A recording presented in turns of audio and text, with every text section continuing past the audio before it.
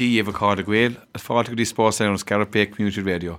Good afternoon, everyone. You're welcome once again to the Sports Show here on Scariff Bay Community Radio on the 88.3 FM, 92.7 FM and on the TuneIn app in association with Derek Credit Union. And on today's show, we're going to be joined by well-known journalist Mr. Derek Dormer as we go through the GA fixtures of the GA result games of last weekend, the games that are going to take place over the weekend, and also a small bit about the ongoing World Cup. And then later on in the programme, we're going to be joined, as I said, by the station manager, Mr. Jim Collins, who's going to have a word or two about the late Paddy Lowry of Fosterbeg in Scariff. And now we're joined on the line by well-known journalist, men well-known to everybody now at this stage in East Clare and all over. I mean, very good to us here on Scariff Bay Community Radio. One part of our commentary team here, it's Derek Dormer. Derek, you're welcome once again to Scariff Bay Community Radio. Leo, how are you? Thanks for having me. Good to have you, Derek, indeed, and good afternoon, and on time today. And I suppose we now know the reason why we are a bit late at times when we're talking to you. Well, guaranteed that's to do with Pat Mack and his love for Finton. He's probably on the phone to Finton before he should be on the phone to us. That's why he's late all the time. But I'm glad to see you're on time this week, Leo. Grand job, Derek. Good. Derek, last weekend, busy weekend for the Clare clubs in the Munster Championship. However, 3 started and only the 1 finished. Unfortunately, the Banner very unlucky. St. Joseph's unlucky in their intermediate club. And of course, Ballier progressed to a Munster final, Derek. Yeah, and look, I think we should come up with a song or a car slogan, Ballier by a pint. It's just, it's incredible. Like any tight game, they just will not lose it. Dora Bearfield's game was a horrific end to it, Leo. It was shrouded in controversy and drama, and it left a kind of sour taste for the Dora Bearfield lads, and I felt sorry for them. They really put up a good show, and as we know, the Banner went down fighting with their boots on in extra time, so it could have been 3 wins from 3 just as easily. Yeah, and I suppose just to go back to the Banner there, a team that had gone over the championship, and I suppose this is one of our bakes, I suppose, Derek, here. I know that it has to be the first team that goes through, but the Banner out of the championship for so long, and I suppose realistically, when it came back to it was probably the Lecky games came back to bite them, maybe. Yeah, it's a big ask, Leo. You're knocked out in the quarter final, and your season's over, and then suddenly you're thrown into Munster. And look, they would have embraced it. It's a learning process for them. They have Shane Meehan, and the more games you can get for him, the better. They just came up a bit short. But I suppose the thing was, the Limerick champions came and they're a senior football club and they're physical and strong, but they triple mark Shane Meehan. Usually people double mark someone, but they put 3 on him. And it just kind of, it worked out from 16-15 in extra time. But they were 8-4 down. They came roaring back into it. Look, again, they represented the county really well, and it's just a pity they couldn't get to a Munster final. But I'm sure they'll learn from it, and look, they'll tackle that Junior A next year. Yeah, and of course, the good thing about it gave them a few extra games at the end of the year, even though they had been knocked out of the championship, and they could prove to be very beneficial games come the Junior Championship next summer. Absolutely. Look, it's a learning process for them. They're doing great work out in the Banner Club, and there's some fine young players. I know I'm repeating myself, but they probably shouldn't have been representing the county. It's just my opinion, I think. So what if Ayr Oaks or Dora Bearfield's second team represented the county? They won the Junior A, let them play it. And, similar to Clarecastle Ballier and the Camogie, let them play it. And, it's not going to make much of a difference, really. I mean, but that's not the Banner's fault. They were asked to do a job, and in fairness, they did it with honour and distinction. They gave everything they could, and they just came up a little bit short. But they will learn from it, and they'll be the team to beat next year's Junior A Championship, I imagine. Yeah, they've set down a marker, there's no doubt about that. And there's a speak of St. Joseph's there again, Derek. Again, they dive with their boots on, and I suppose the goals were the difference between the two teams down in Kilmallock. And, it's probably fair to say that St. Joseph's probably played better in the Munster Championship than they done in the Clare Intermediate Championship. They did. The shackles were kind of off. The pressure to return to senior has been there for a few years, and they hurled with abandonment and stuff. It's just a bit of experience. And look, Leo, I hate to advocate it, but the Monaleen second goal now was an incredible finish. He picked possession up about 40 yards out, embarked on a solo run.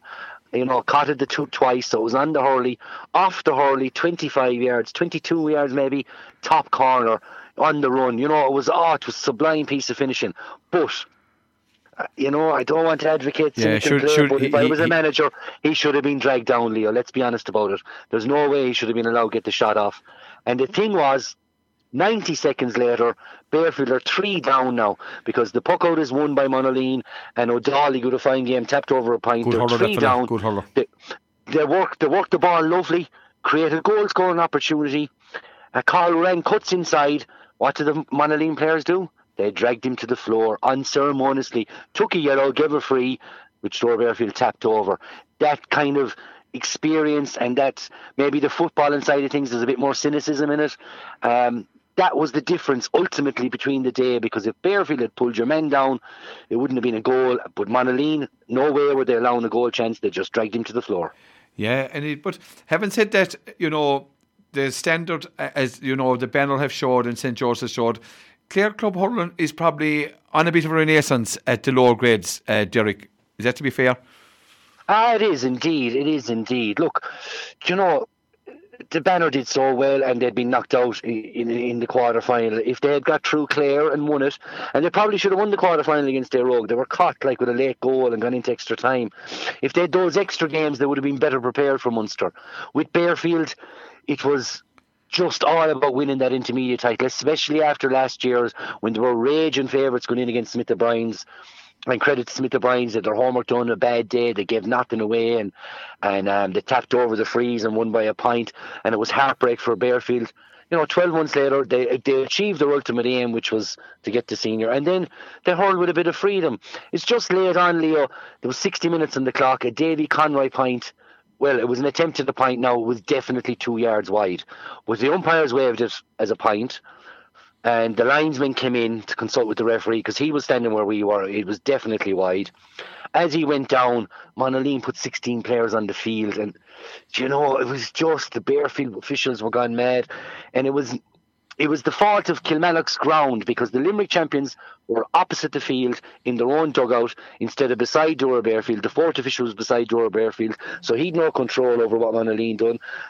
The referee decided it was wide, and correctly so, but then Dora Bearfield were gone mad, roaring on the line. There's 16 on the field, there's 16 on the field. They were adamant and they were roaring, and there was 5 minutes additional time, and I think 3 of those minutes were wasted by the 16 being on the field, and it just caught them, and it was just a sour end, and Michael Gilfoyle, and they were livid afterwards. But in credit to them, they held their tongues. They didn't abuse the referee after the final whistle. They shook hands with the players and walked off, but they were extremely, extremely disappointed. Yeah, frustrating waiting. But in fairness, as you said, they achieved their ultimate aim in getting back to senior championship. You said at the outset, Derek, Bellier by a point. I tell you one thing, they don't make it easy up there, but I tell you, they do get results. Absolutely. And when the game was in the melting pot, who else but Tony Kelly to come up with 2 wonder scores out under the stand, out 50, 60 yards out on their own, off his favourite side, landed both, and they went to point down for and as soon as they went to point down, within 45 seconds, they had landed 2 scores to go back a point in front. They're just incredible. And even the last attack that went out for the 65, there was no way a Bars player was going to get a shot off. There was just no way. They warmed them. They put their bodies on the line, hooks in, blocks in, tackles. They're an unbelievable unit. They all work so hard for each other. And the only way you'll ever beat Ballier, I'm a firm believer, is if you have to beat them by 5 or 6 points. You have to you need a cushion. You need a cushion, that's for sure. You definitely need a cushion against them anyway. Yeah, you won't, if you're 3 up with 5 minutes to go, they're going to come back and land the last 4 scores. You have to be 6, 7 up. You have to be kind of nearly out of sight to guarantee victory against them. They're an incredible bunch. They're 4 county title now. They're back into a Munster Club final. Look, they'll be up against it in the Munster Club final, let's be honest about it. But then again, when you have Tony Kelly, Leo, as you know, down in Thurles, who's to say the man wouldn't hit 12, 13 points from play? I mean, he is, in my opinion, the best hurler in the country, one of the greatest I've ever seen in my life. And it's a pleasure that we get to watch the likes of Tony Kelly. Yeah, and indeed, it's a privilege, there's no doubt about that. And, there will be revenge in the air. Ballygunner came last year, Ballier, of course, minus Tony Kelly in that Munster Club game, were very much put to the sword. But, there's where Ballier, they won't lack motivation and they won't lack effort, that's for sure.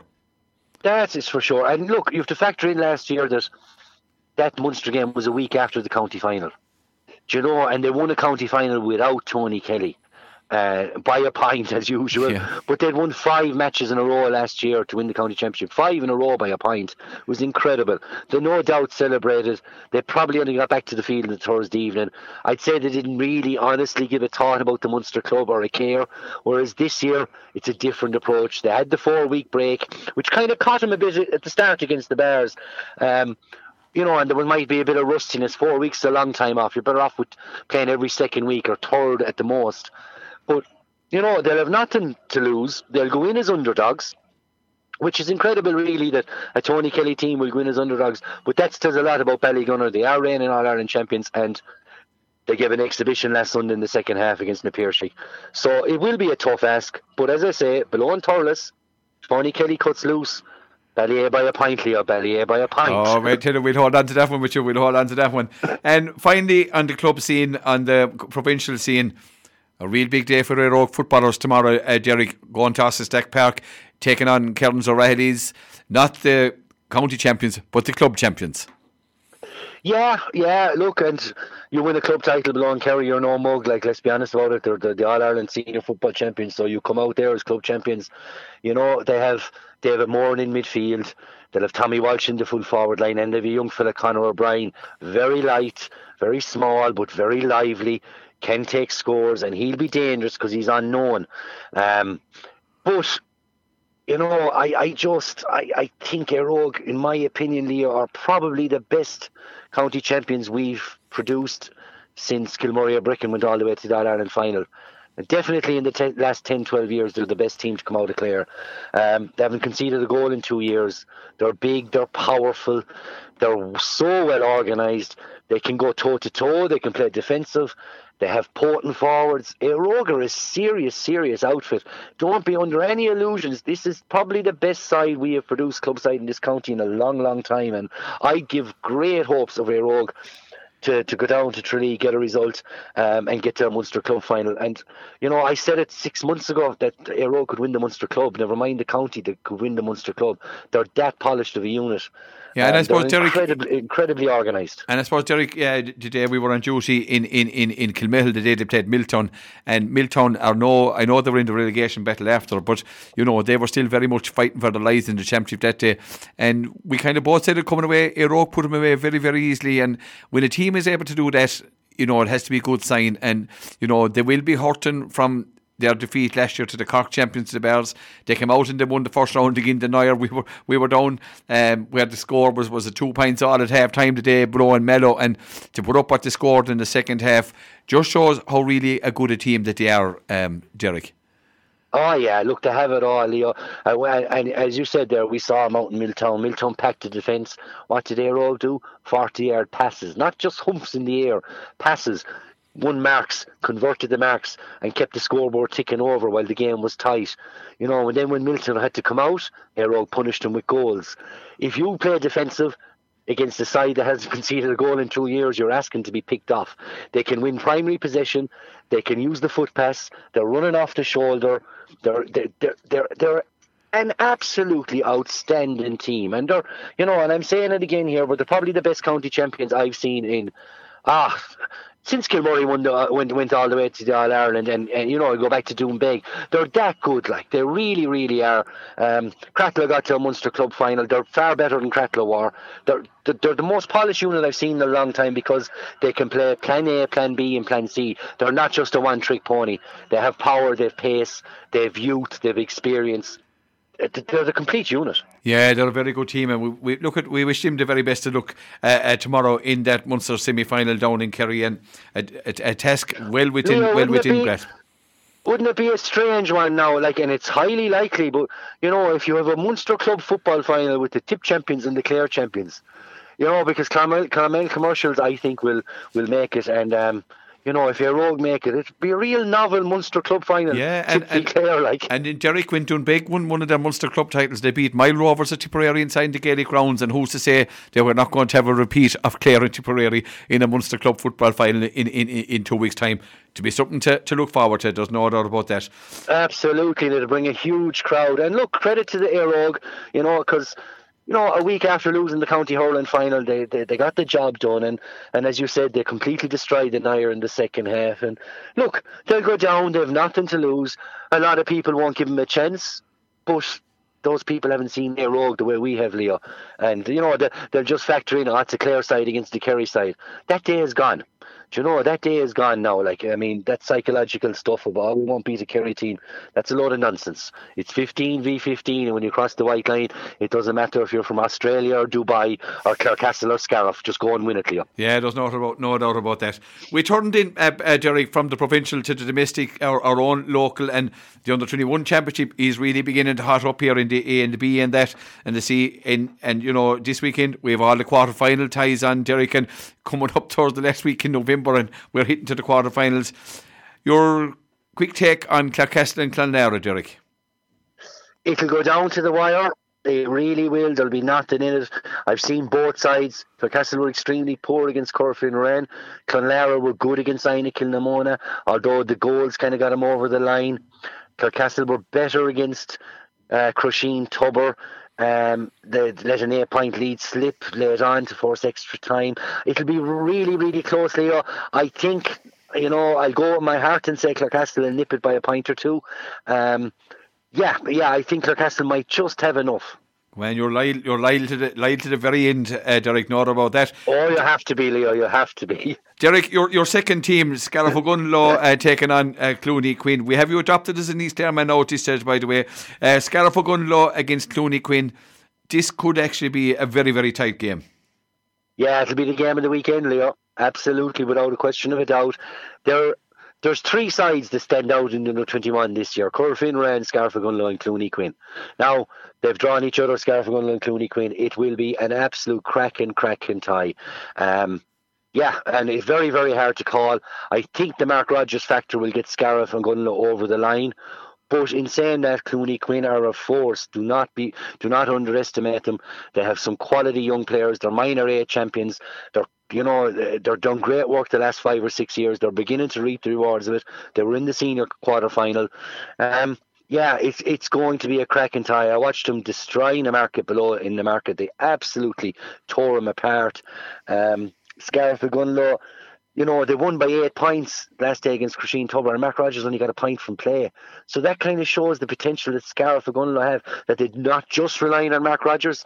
But I think for them to beat Clooney Quinn, they will need a green flag from Rogers. I fully expect it, that he'll get the green flag, but they will need it. Yeah, indeed. We're looking forward to that game, a game that's going to be carried out live here on Scariff Bay Community Radio. Then, how will we do it live, Leo, without Pat and Finton? What's going on? I don't know how we're going to we'll have to work it out, Derek. We'll have to work it out. Derek, we'll have to get some sort of Bluetooth to Thailand or wherever that man has gone. Good man. He'd be delighted to hear that. Corofin Wren and Six Mile Bridge, Derek. I suppose this took to all intents and purposes, it will be Corofin Wren. A scorer man, Leo, almost.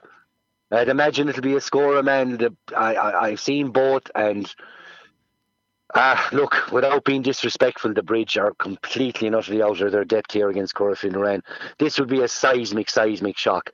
Corofin Wren will comfortably take care of the Bridge. I have no doubts about that. They could actually win by 15 points. I think that's a fair bit on that one.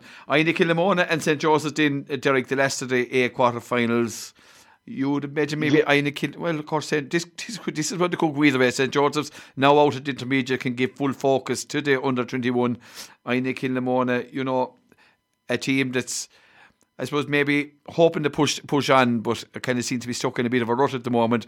Victory and bringing either team to the semi-final will be a big boost for either club. Absolutely. Look, it'll be very hard one to call. Aina Kilnamona have had the benefit of the 2 games. Now, they put up 30 points against Clonlara and lost an extra time, 3-23 to 30. The goals killed them. They were soft enough, but they registered 30 points. And any side they can do that shows the firepower that they have, Leo. They're not against Newmarket. The goals won it for them. So Dora Bearfield got over the Bridge. Should have won by a lot more. But poor shot selection, couple of poor wides. It kind of a young Kennedy had a chance and he hit the butt of the post to force extra time. It was a bad night below the Bridge. I think it finished 12 points to 9. Dore Barefooted will need to be hitting 20 pints to beat Aina Kilmona. 12 will certainly not do it. No matter what the weather conditions is, Aina Kilmona will put up 17 or 18 pints on a really bad day. So for that reason, I would tip Aina Kilmona because they just have the better firepower. Yeah, and some big guns going to be going through to semi-finals. We look forward to those games later on today and in this under 21A quarter-final. A quick word on the B, Derek. Bradford and Bellier. Bradford on the victory over Wooltones. Bellier back in after losing to Tulla. Got in through the game. So another game that could go either way, Derek. Yeah, I just have a sneaky feeling Bradford, bit of momentum. I think, Ballier, or, it's not the Ballier senior team here. It is under 21, and I just think Bradford will have too much for them. It'll be ties, but I'd imagine Bradford will get through it. Tulla and Éire Óg, and I suppose Éire Óg will have their mind, definitely have their mind on Austin Stack Park tomorrow. I presume some members of this team will be on their panel. You'd imagine maybe Tulla to get over this one having home advantage? Yeah, that should swing it. Should swing it for Tulla in Tulla's favour. Yeah, I would be thinking, Éire Óg went all the way to penalties against Smith O'Brien's. Yeah, Tulla on the back of a victory as well. Yeah, I would think home advantage, and it's important for Tulla, probably more important for Tulla, to go back into next year's intermediate championship with momentum coming from the youngsters. So the fact that it probably be more important to the Tulla lads, we should swing it from. Yeah, and Éire Óg and Smith O'Brien's coming out of the first Clare Championship game to be played outside of the county in many a long time, especially under 21 club game. I can't remember a 21 game being played outside the county before. Yeah, and 11 o'clock at night while they were hitting penalties and the fog descended and all. You couldn't write it really, like, a Faulty Towers kind of job. But sure, look, it is what it is, and Éire Óg got through on the night, and they'll be delighted. But you'd have to feel for the Smith O'Brien's lads. It's not nice losing on penalties, but that's the nature of the beast. Indeed. And then you have Kilmaley and Crusheen, and Crusheen on their own on this one. Unfortunately, they lost out in the amalgamation to Tubber, and they played two good games against Scariff and Clarecastle, and unlucky to lose out in the A Championship. They'll be hoping for some recompense here in the B, Derek. Yeah, they will, but unfortunately they won't get it, Leo. Kilmaley are, in my opinion, probably the favourites for the whole B Championship. It's rare you'll have Kilmaley at underage level playing B, like when you think about it. Yeah. They're dominating. They've dominated A underage for years. I know it's under 21, but, Kilmaley have minor titles. I don't even know how many of them they have at this stage, and 16 and 14. And, they're producing players. They have a huge pick. I just think Kilmaley, probably should be in the A division, really. I mean, I don't know the ins and outs of why they're in the B, but, I'd imagine Kilmaley will just have too much for Crusheen. Yeah, and in the final game of that one, Fecal Killanena and Wooltones, and you'd imagine, Fecal Killanena having the advantage of played minor A for a couple of years together, should probably just about have the advantage here. Yeah, they should, and they're dark horses. I don't know much about them now, I'm not going to lie, but from what I'm hearing, they're a fine young unit, and they could cause a shock or two, and a lot of people are telling me it could be a Kilmaley Fecal Killanena final in that under 21B. Yeah, look, there's another tip that you're giving. We're going to hold on to that one for future reference.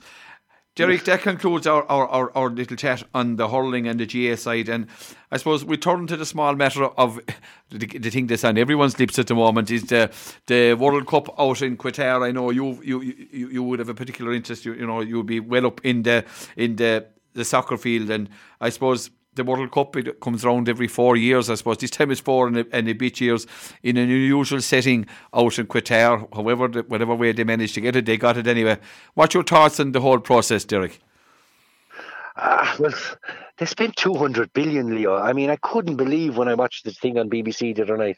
200 billion Qatar has spent hosting this World Cup. It's an incredible amount of money when you think of, the war-torn Ukraine and refugees and poverty throughout the world and fuel crisis and energy crisis and all that they can spend 200 billion. I'm very annoyed that it's out there. I don't think it should be there. I think it should not be there. Their human rights issues is disgraceful. Yeah. I looked at the opening game the other night. There wasn't one female in the stadium. I don't even know if they're allowed in. I just don't know. I'll watch the World Cup because, it is the World Cup. I'm sure come the knockout stages, everyone will watch it. at the moment I'm kind of like, I'm a bit. I don't know. I'm still. Yeah, I'd rather everyone is very uneasy about it, Derek. There's no doubt. There's no getting away from it, and there's definitely the human rights issues and everything that's going on. It just doesn't sit right with anybody. Okay, obviously it's a sporting spectacle, and people are going to watch the games. And I suppose after the Saudi Arabia Argentina game, people maybe will step up and take more notice. But I suppose there has been the issue of the love armband that was supposed to be worn by the captains, especially of Harry Kane and Gareth Bale for Wales and England the other night. Obviously, they were their federations were put under savage pressure, and then coming on the back of the statement from Gianni Infantino, which I thought was an outlandish statement over the weekend. I just can't understand how that man is still in a position after what he had said, but. Derek, should the captains have taken the bend? And I know, you can understand the pressure that they were under, with the threat of a yellow card and maybe more sanctions. They were put in an unbelievable position, Derek. Yeah, but at the end of the day, Leo, like when you talk about Harry Kane, for example, now and Gareth Bale, you're talking about players who earn more in a week than everyone that's listening to this show and you and me and all put together earn in a lifetime. So, put on the bend and take your fine or whatever punishment's necessary and stand up, I mean, you're talking about Harry Kane here, one of the world's best-known players. Stand up for something and just be done with it. It's different now if you're asking me about the poor Ecuadorian captain or something like that. Yeah. But when you're on about multi-millionaires, look, it's left a sour taste in my mouth. Ronaldo and Messi did an ad the other day as well. I mean, they're billionaires, and yet they do everything this for money and stuff. I don't know, Leo. I think we should take them all down to Scariff and watch a good Junior B match between Scariff and Clarecastle and show them what it's really all about, Yeah, there's a lot in it, all right. But I know it's disappointing, and with the. It's only giving credence to these lads out there, obviously they don't care about what's going on, and then you hear the stories about people getting in some people being let into the stand, into the game, and more not being let in. There's an awful lot of, obviously this goes on in other places, but there's a lot going on that we can't control or not going to be able to control. But no, it's it'll be the first World Cup though without crowd trouble. I'd imagine that. Yeah, but it is. I heard it's €50 a pint, Leo. Could you imagine? Huh? €50 a pint. We wouldn't last long anyway. There's no doubt about that. We'd be gone home very, very fast. But Derek, Jim Collins would look after us, Leo. Jim Collins would look after us. But Derek, on the side issue, obviously the Saudi Arabia result the other day against Argentina will make everyone step up and take notice. But in your opinion, who will win? Who do you think is going to win the World Cup? I think Brazil will win it. I think it'll be a South American team in the conditions and all that, the humidity, and I just think it's made for Brazil. However, if anyone out there fancies now a little each way bet, Uruguay at 40-1, I think will make the semi-finals, and that's an 8-1 winner, or 10-1 if you get quarter the odds. And yeah, that'd be my outside tip, would be Uruguay. I just think that, again, they're South American. They have Suarez and they have Cavani and they have that Casemiro and they have one or two others there. And, that Nunes, there was Liverpool. And I just think that they're underrated. They're overpriced. And, I wasn't surprised one bit that Argentina were beaten. I told anyone who listened to me last week, lads were saying 6-1, we'll have a bet in Argentina. I said, not at all. Argentina couldn't win the World Cup in 2014 with Messi in his prime. They're not going to win it when he's 36. Do you know? So I think Brazil will probably have enough. It's all the conditions in their favour. I hope they don't, because I don't like that Neymar. I think he's, But, Uruguay is an outside bet, and and I hate saying it, but anyone but England, Leo, but sure, don't quote me on that now. And Derek, finally, on the World Cup, do you think that it will get away, that there will be any more issues brought up? Do you think that the players will eventually, or have they just given in? Do you think there'll be any more protests either way? I don't think, no, I think they've just given in, Leo.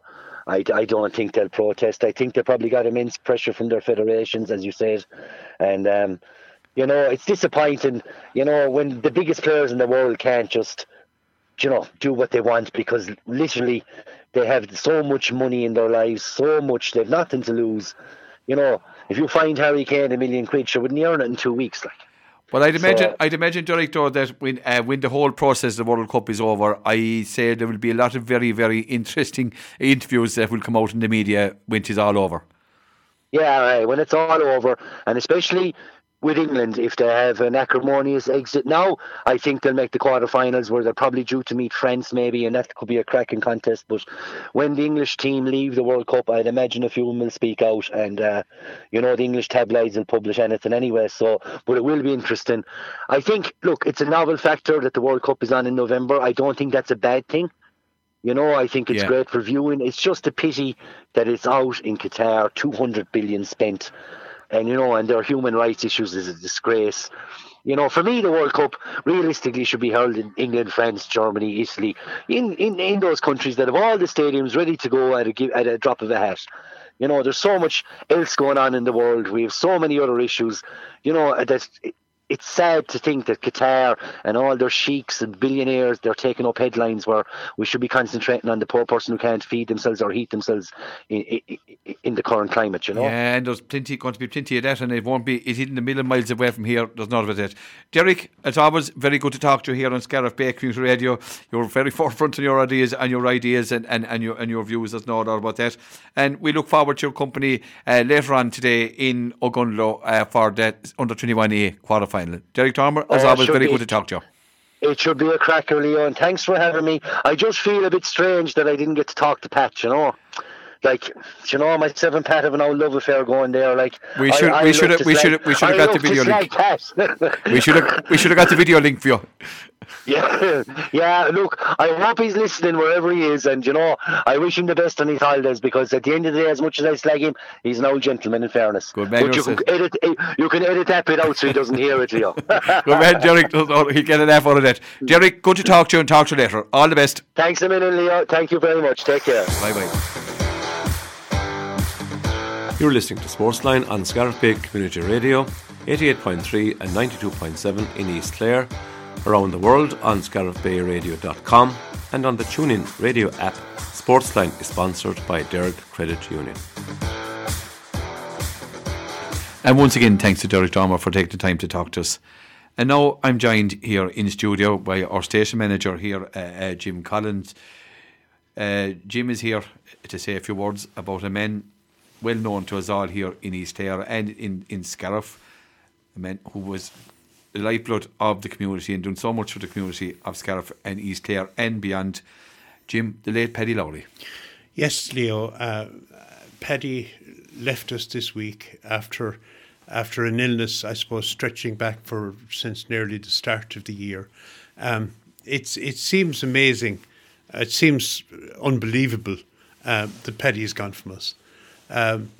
Paddy is somebody, I suppose, on a personal level, I would have known Paddy for a long, long time. I mean, but to see the contribution that Paddy has made here in Scariff and around East Clare in so very many ways, it's amazing that one man could achieve so much for his community in that length of time. Can I tell you about my first encounter with Paddy Lowry? I was in first year in secondary school, and I was on the way home with my bike, which I love to cycle, and I met my mother up in May Coffees. Some people will remember where Long's, where the old funeral parlour was there beside Centra, and my mother asked me to go down to Harry's for something. So I got up on the bike and away. And she said to me, "Leave the bike there. You can walk down." No, I love to cycle. Now, the bike hadn't a brake in the world in it. And as I went down along past where the post office was and whirled around, and I skeeted in front of Harry's using my foot as the brake. And it took a while to get the foot to stop the bike. Anyway, into Harry's, got whatever I was to get, came out, and there was this tall young guard standing beside the bike. And he said to me, "Have you brakes in the bike?" "I have." "What are they like?" "They're not great," I said. So he said, "Show me how they work." So I had to move the bike a small bit and scrape my foot as best I could on the path. So he told me, go off and get brakes on the bike. You know, there was no question of any action or anything, but just go and get brakes on the bike. That was my first, and Paddy loved telling that story. He told that story over the years to so many people, you know, and had a good laugh at our first meeting, because we'd obviously got to know each other a lot better as the years went on. I'd say, Jim, there's many a story that the late Paddy could have told about many people around East Clare and beyond. I'd say an encyclopedia. He was an encyclopedia of knowledge. But Jim, to be fair to the man, he was probably a man well before his time. Yes, I mean Paddy's motivation, or Paddy's way of doing things, was to meet trouble before it started. He'd see a young fella maybe around Scariff or around East Clare, and he would advise him and try and get him to not maybe keep the company he was keeping or stay, you know, away from trouble. He wasn't someone who went out to look to catch people. He went out to advise young people, particularly young people, to keep out of trouble that he didn't want them. He didn't want it to become official. He was the real essence of the community guard, wasn't he, Jim? He was. I mean, he would know everybody. But I suppose guards were maybe at that time anyway, do you know? I mean, we're talking about, particularly the 60s and 70s. It was very much all the local guards who were based, let's say, in Scariff Station, lived around the place. I mean, your Pather Daly, the late Pather Daly. Yeah. You know, and Sergeant Fleming, who lived in the barrack altogether, and Paddy lived. He lived in Raheen first, I think, and then built a house in Fossabeg. So they knew everybody who lived in the area, and you know they had the trust of the people as well. In that these were guards you would meet. You'd meet them at Mass on Sunday. You'd meet them going into the shop. You'd know their families. So it was quite a different thing to like the guard that you see now in the patrol car. You know, it's different. I mean, I'm not giving out about the way it is now, but it was very, very different. And he was, I agree with you, the essence of a community guard and a community man. I was just going to say that he totally immersed himself in the community and the culture of East Clare, Jim. He did. I mean, in the very early days, he was involved with the GA here in Scariff. He was involved with particularly the younger people. And of course, coming from Tipperary, he could be nothing else. Well, sure, he obviously knew some bit about hurling. But yeah, he was involved at a wider level in Bordenanogue in Clare. And he was involved in Score as well, with both locally and at a wider level. And of course, his late wife Anne, you know, was very, very much involved in Score as well. And Jim, Score was very much a predominant, you know, the winter side of the GA of that side. You know, for people that know, Score was the byproduct of the GA, is run by the GA, and that was a very, very hive activity at that time. It was, I suppose, it was going back to those days, we'll say the 60s and the 70s, when we had one channel on TV. There was maybe a little bit more of those kind of activities, be it drama, be it singing, be it question time, be it playing music. And it was recitation or whatever, yeah. Yeah, it was a great way for the GA to, we'll say, over the winter, to get people involved who weren't necessarily people who were playing. You know, lots of people would get involved, particularly in a quiz or on stage. You know, I remember, you know, various people, you know, who would be involved with Score, but would never be seen togged out at a match. You know? Yeah, but it widened the membership of the GA, you know, it gave it a different perspective, really. Of course it did, but I'd say everything with Paddy, from his work to his, we'll say, hobbies, and that were all to do with community. And they were all to do with giving to the community of his time and his effort and his energy. And of course, Jim, as you said, he was very heavily involved in Score, but he was heavily involved in Scariff GA in more ways than one. Well, he was. Well, I suppose if you move along, because there's other aspects to Paddy maybe we might go back to in a second, but he became involved, I'd say, in the late 90s in the development that was going on at Scariff GA pitch. For example, the building of the stand, for one thing, which was a kind of a project, a millennium project for the year 2000.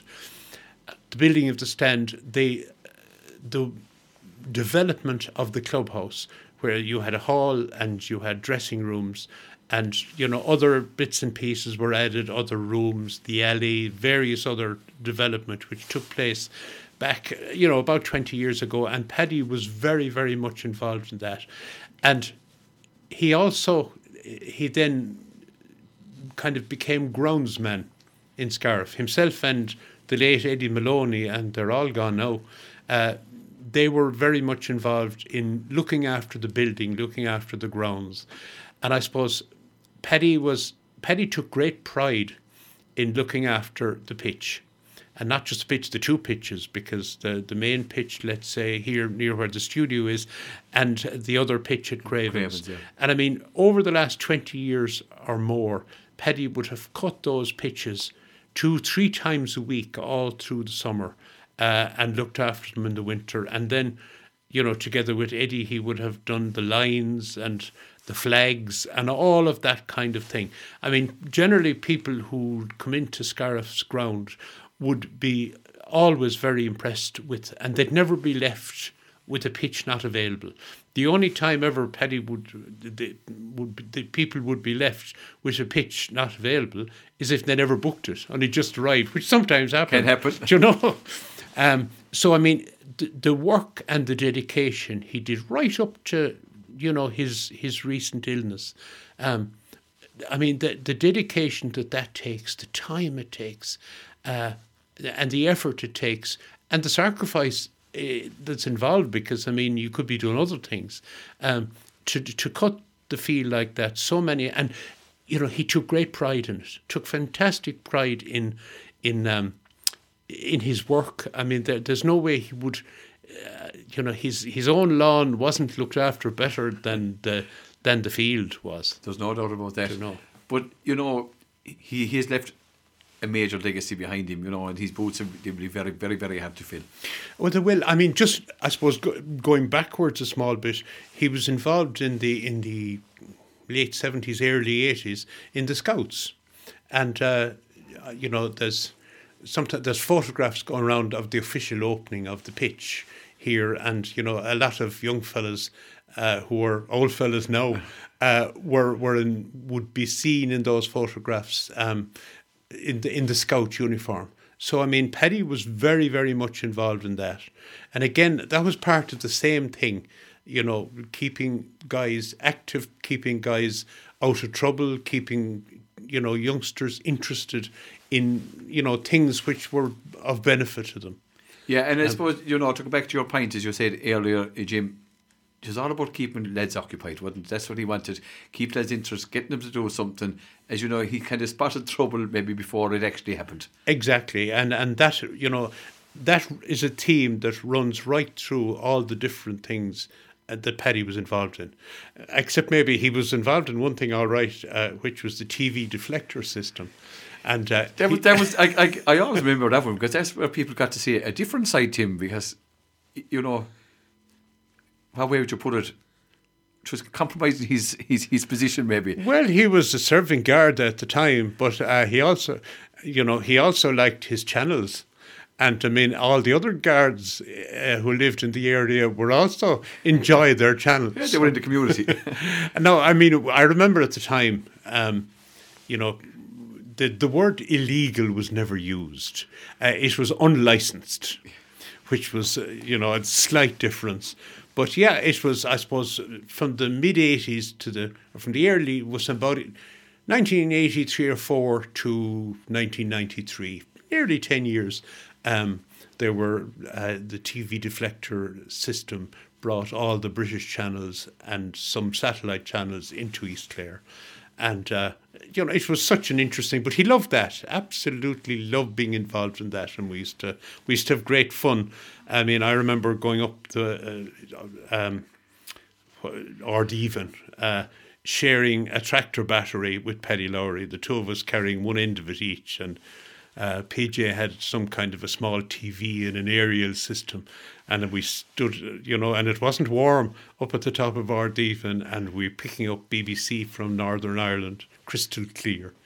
So we often did stuff like that, But I suppose, Jim, you could talk all night about the stories with him, and of course there was always the one about Tommy Noonan. Everyone has heard about that one with the late Tommy Noonan, another great character.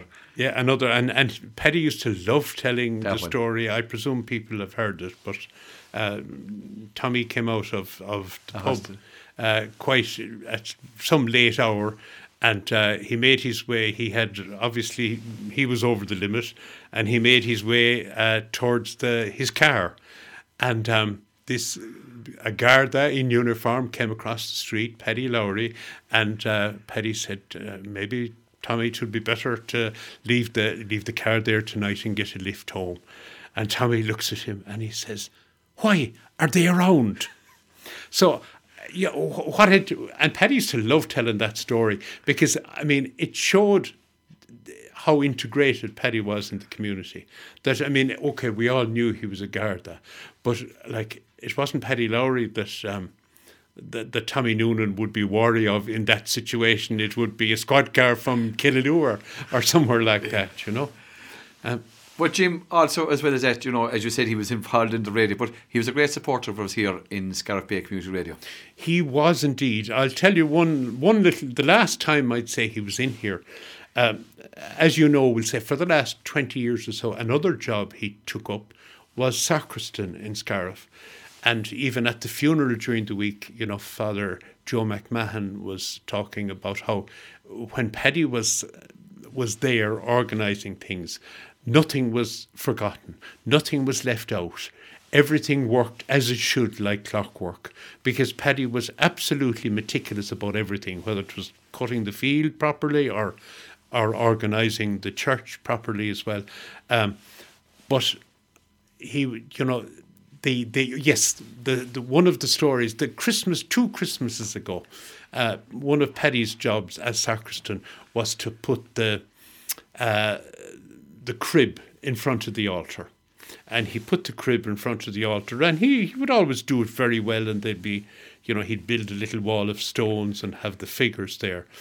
And as you know, shortly after the birth of Jesus, the three wise men came. So the three wise men he had them over at the side of the altar, one after the other, kind of on their way. And when Paddy came in one day, he noticed that the three wise men had moved a bit.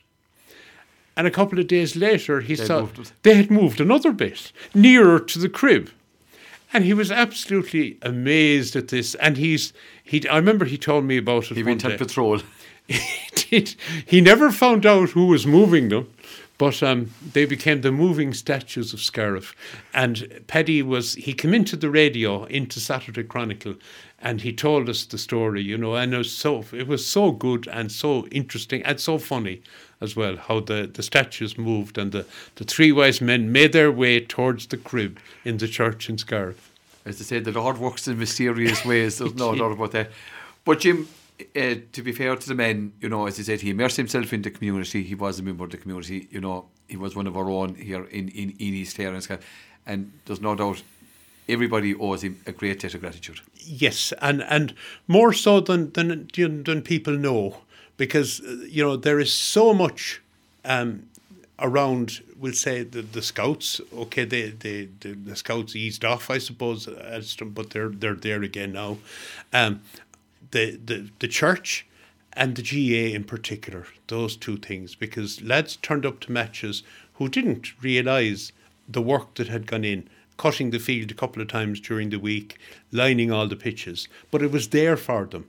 And, there's obviously a great interest in hurling in the parish, and kids are delighted to come in, and it keeps them out of trouble and it keeps them interested and involved in the community. But behind all that, in a quiet, unseen way, was Paddy Lowry to make sure that would happen. Do you know? And Jim, also a great family man. A great family man. I mean, Paddy's family are. It's funny, at Mass there were, his son Pat gave a little talk on how they spread around the globe really, and Paddy would travel a fair bit with them, and particularly in more recent years he would travel to Hong Kong a fair bit. I think Pat was in Russia at one stage, and he really took to travelling, and and himself and Mary. And they would, they really enjoyed their travels and trip over many, many years. It is fair to say he lived life to the very last. He lived life to the full. I think, he was always... I often got a text about from the radio from Paddy Lowry saying, Jim, the volume is a bit low, or this kind of thing, or there was, or he would say how much he enjoyed something, how good it was. So, he'd be very affirming, very positive, in that way. And always there to sort of help out, so that if we were doing something here in the radio which wasn't kind of as good as it should be, that he'd tell us. Yeah, there's no doubt, and his opinion was always greatly sought, and it counted. It did for sure. And I think from the radio and from our part here, like he was always, because he was the cutting the grass and groundsman in Shannon or in Scariff, he kept an eye on the radio and the studio, and if a door was open, he'd let me know. Or, if there was something... He was never off duty, was he? He was never off duty, no, even though he was long since not a Garda. But, I mean, he was making sure that the whole place, no matter where it was being well looked after, and that there was no messing going on, and that, that everything was as it should be. And Jim, I suppose to be fair, he came in with a great presence, and he maintained that presence to his last days. He did indeed, yes. And but a very private man as well. I mean, he was very much a community man, but not someone who would go up there and be in the public. I mean, two things that happened to Paddy, two awards which I mean, he would be very modest, and he would not want the spotlight to shine on himself. But about 5 years ago or so, he was voted as the older person of the year in Ennis, in Clare, the Clare older person of the year. He was the GA here, nominated him for that, and he won it. And he loved it now, he enjoyed it, and just it was great, but he certainly wouldn't want the limelight on himself. And a few years ago, he was inducted into the GA Hall of Fame here as well in Scariff, and no more worthy recipient, himself and a number of others. But it's great that, he, even though he certainly wouldn't want it, his contribution was acknowledged. He used to, one of the other things on Christmas Mass, Father McMahon would thank everybody for, and he'd always have a special thanks to Paddy. And quite often, while he'd be talking about Paddy, the microphone would be turned down from the sacristy. So, and of course, it brought a great laugh from everybody. But I mean, he was a modest individual. He didn't want the limelight, but by God, he deserves the credit and the acclaim that his contribution to the community here, absolutely deserves. And finally, Jim, the appreciation was shown by the crowds that turned up at his removal and funeral. Yeah, there was a huge crowd, of course, at the removal and again at the funeral during the week. The GA, I suppose, was well represented there. The Gardaí were well represented there as well.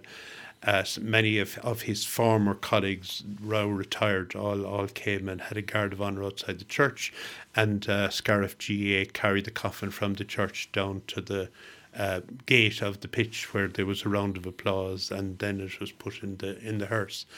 So a huge crowd came. So I suppose, to his 4 children, to Pat and to Sean and to Derval and to Emer, I mean, we would join with the other groups and individuals around East Clare to offer our heartfelt sympathies, and also to Mary, who has been, his companion and friend for so long as well. He'll be a huge loss to all of them.